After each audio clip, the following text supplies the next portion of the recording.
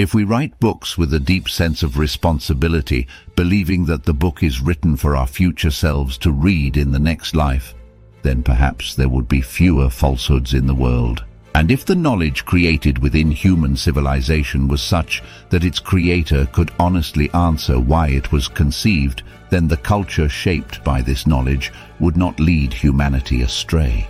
This quote might be a bit lengthy, but it came about while I was reflecting. I was searching for the why behind my own actions, which became the starting point for writing my book. We are Buddhists, but if we don't aspire for nirvana, how should we navigate our lives without going astray?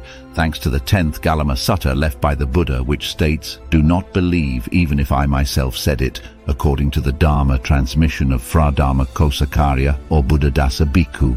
How do we build our knowledge if we don't aim for nirvana?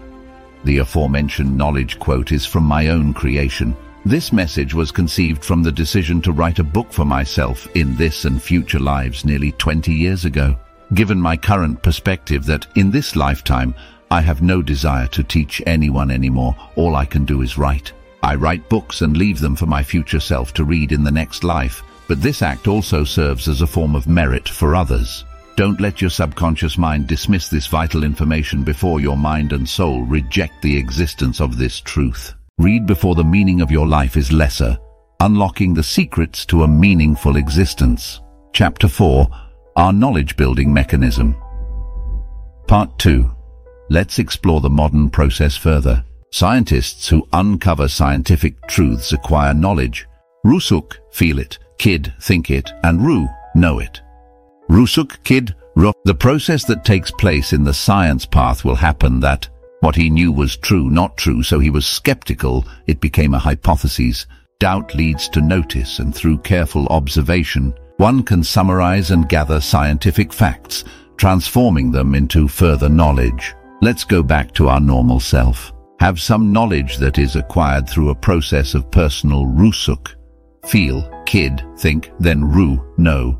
Most of the knowledge we possess is gained from others, and we absorb it as we navigate through life, encountering and interacting with the world around us. It becomes the knowledge of other people floating around. We walk and bump into the ears, eyes, and we collect it. Therefore, we must use a process that is opposite to those who discover these truths. Whether it is the Buddha, Newton, Einstein, or anyone else who can create knowledge on their own. The reverse process is taking knowledge, Ru, into thinking. Think, Kid, until you feel Rusuk like it is. Ru, Kid, Rusuk. If we carefully consider, we will know whether the knowledge is a fact or just an opinion. The caution lies in how we can determine if the knowledge we acquire is appropriate and applicable to the present. Uncle said that Uncle was a good disciple of the Buddha because Uncle does not believe, but Uncle is not stubborn. Not believing and stubbornness in this aspect is very different. But they are very close, just close. Are we listening and hearing, or hearing but not listening? Back to the process when we take the knowledge of other people that float into our data in order to think about whether we feel that way or see that the second step, think, is an important step. What do you think that will lead us to feel that it's true or not that true? Even in the process that the Buddha used, how did he think from what you touch and rusuk, feel, until it became a great knowledge, the essence that has been left to us for more than 2,500 years. One step in the process of thinking, the uncle teaches the basics, simple and easily, that we should be able to practice together is. Back to the content in the previous chapter, let us try to summarize the content from the previous section and create a diagram in our heads. A diagram represents the understanding we gain from the knowledge that the uncle conveyed in chapter 3.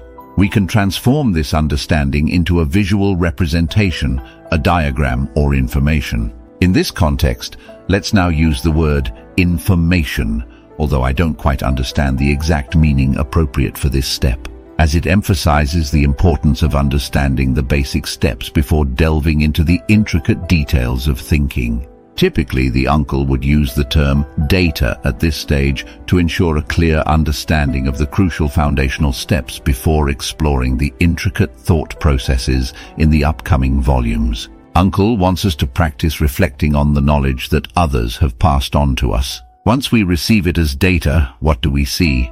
Then we take what we see and consider, think about it. We really feel that way, is it really so? Uncle doesn't initially provide us with a diagram in my head because I want us to practice. I want us to reflect and see for ourselves if the information Uncle conveys is accurate, clear, and correct. Is it on point? We will have the opportunity to practice listening because listening is different from waiting to speak. Often, Uncle encounters people who only wait to speak rather than truly listening. Take a moment to reflect and consider whether we are someone who listens or the ones waiting to speak. If one truly knows oneself, they would not contribute to the growing number of people who cannot listen but merely wait to speak, which already exists in our society. Once Uncle sees our diagram or listens to us, Uncle will know what we already know, and ready to know anything. This is an attitude that Uncle must convey to all educational staff in his Uncle's Learning Center so that they can practice it themselves.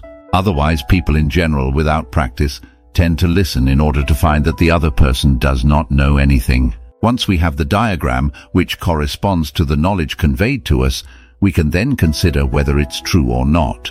The key to this evaluation is to eliminate our biases from the process. Don't forget to take the 2 pills from the previous chapter. Take the 2 pills from the previous chapter, and then every time something comes to your senses, thinks and feels, first consider why you feel that way. Do this over and over again, why you feel that way, and you'll see things more clearly. Try to create a diagram or explain from your understanding of Chapter 3. Send it to me at mihwaj@gmail.com. Or anyone can provide explanations or ask questions related to the topics in Chapter 3. People who use the thinking process can perceive more than ordinary individuals. They can see things that others cannot see.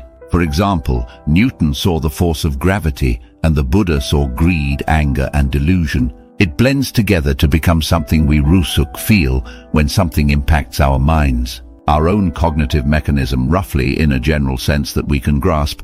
Uncle probably doesn't have to say which neurotransmitter, such as sodium or potassium, and how they work to transmit electrical signals in our bodies to the brain.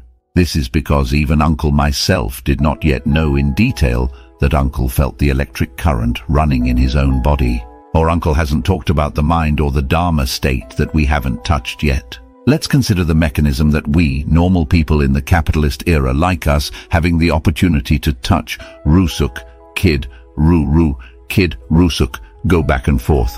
This is enough. Uncle didn't want to tell us that sometimes, if we train ourselves to know ourselves more and more carefully, we may not be sure. Sometimes we might say that when we feel like thousands of butterflies are fluttering inside our chest. When certain people enter our thoughts, we may be able to discern whether it's because we miss them or they miss us. Or if we delve deeper, we will know that when we have feelings for someone, is that feeling a desire to love them or just want love from them?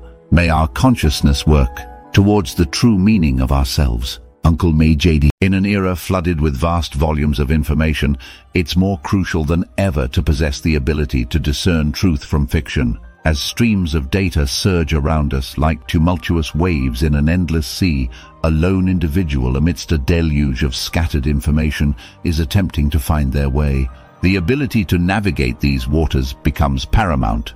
Without the vital skill to separate genuine information from falsehoods, our life's trajectory can be severely affected. As beautifully articulated in the truth quote from the book, Read Before the Meaning of Your Life is Lesser on page 204.